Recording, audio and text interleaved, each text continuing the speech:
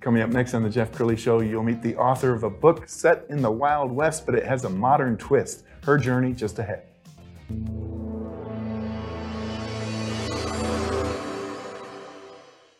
Many are predicting that the worst is yet to come, which is unfortunate, said one person here.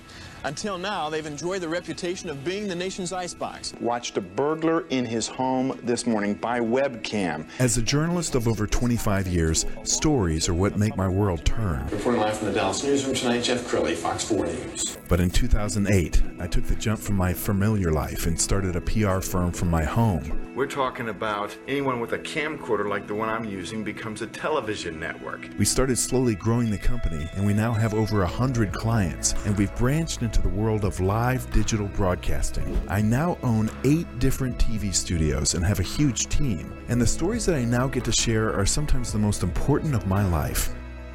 Life has a funny way of coming around full circle. This is the Jeff Crilley Show. Well, as many of you know, I wrote a nonfiction book some 20 years ago, and I was just basically telling my story from my own life. I really admire people who are writing about other people's lives and creating characters. And my next guest is Laura Merchant. She's the author of A Better Man. Thanks for coming on the show. Oh, thanks so much for having me, Jeff. Well, I really admire people who write novels because honestly, you have to get into your characters. You have to describe, the Wild West, which obviously you didn't live. So tell us more about this journey. Was it a book that you just had to get out?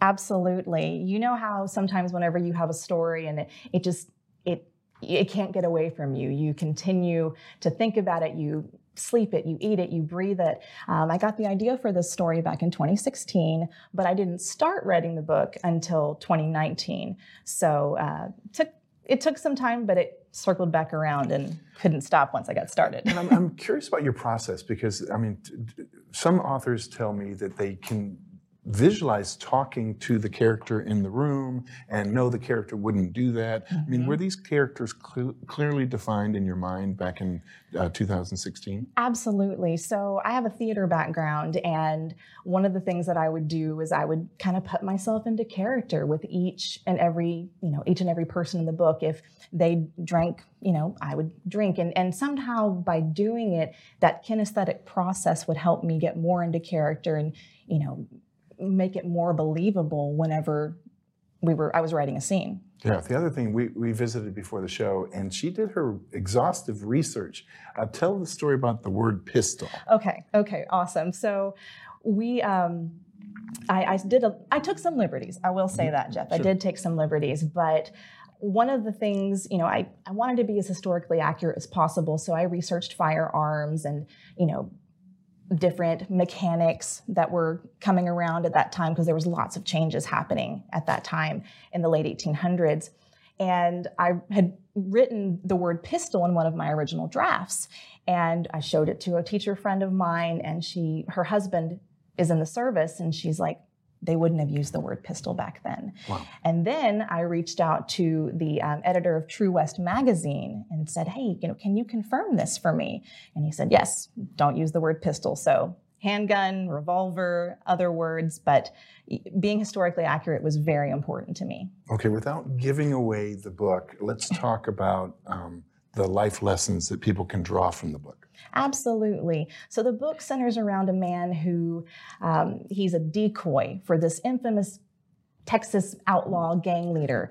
And when a routine heist goes awry, he has to decide whether he's going to be the character that he's portrayed for so long or his most authentic self. And so the point of the book is, turning your life around for the better, living a life filled with authenticity, and really believing that you deserve that, regardless of your past, regardless of your thoughts or lifestyle. We're all worthy of a life that we can love. Sure. We're going to put the book cover up full screen so people can look at this. And this is available wherever books are sold. Is that right? Yes.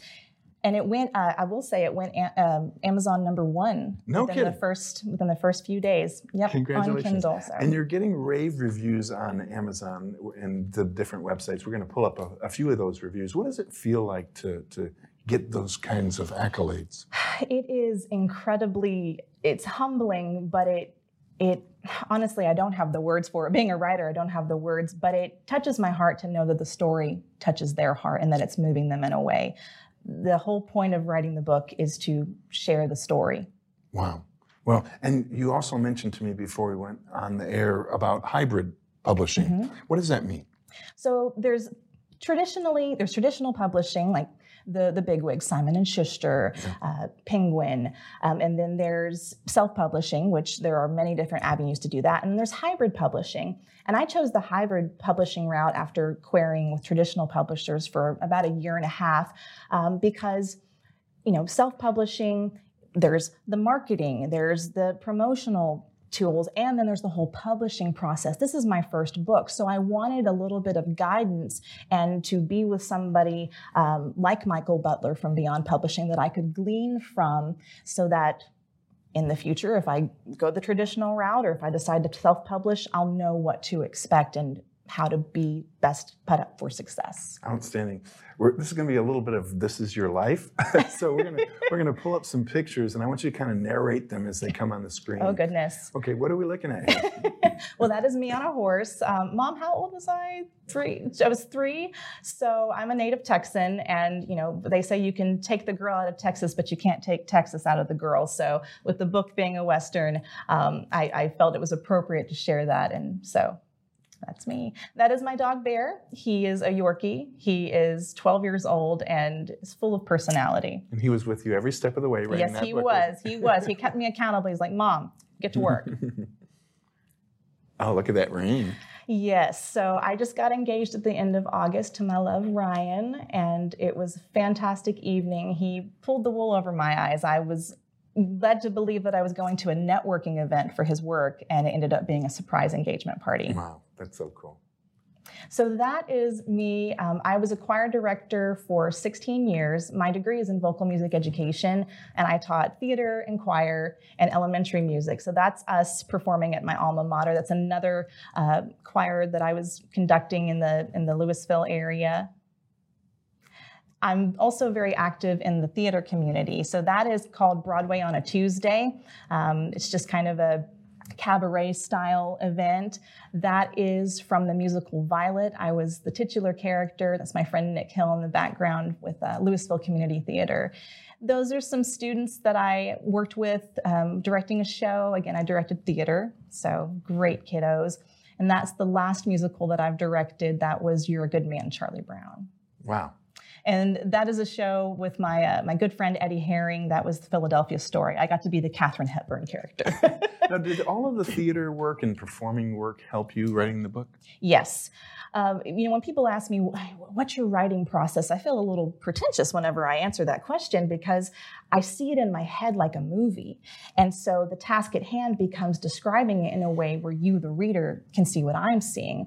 So I had a cowboy hat. I had one of those pretend buckles that you can get from the toy store because for me, again, using that theater background, by doing it, by having that kinesthetic approach, I was able to give the reader a more descriptive narrative.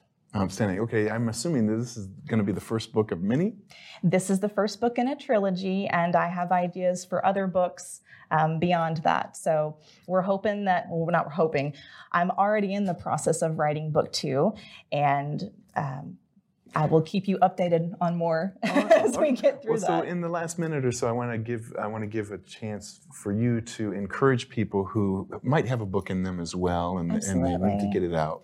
So if you have a story on your heart and you just can't get away from a story, just like I did, write it. Even if it's 25 minutes a day, write it. If you have a goal, pursue it. Your story is important. You are important. You matter, and you deserve all the success. Outstanding. That's a great way to end the segment. We're also going to leave you with her Facebook page. We're going to put that up on the screen. Laura Merchant, thanks so much for coming on the show. Thank you, Jeff. You bet. That's it for now. We'll see you next time.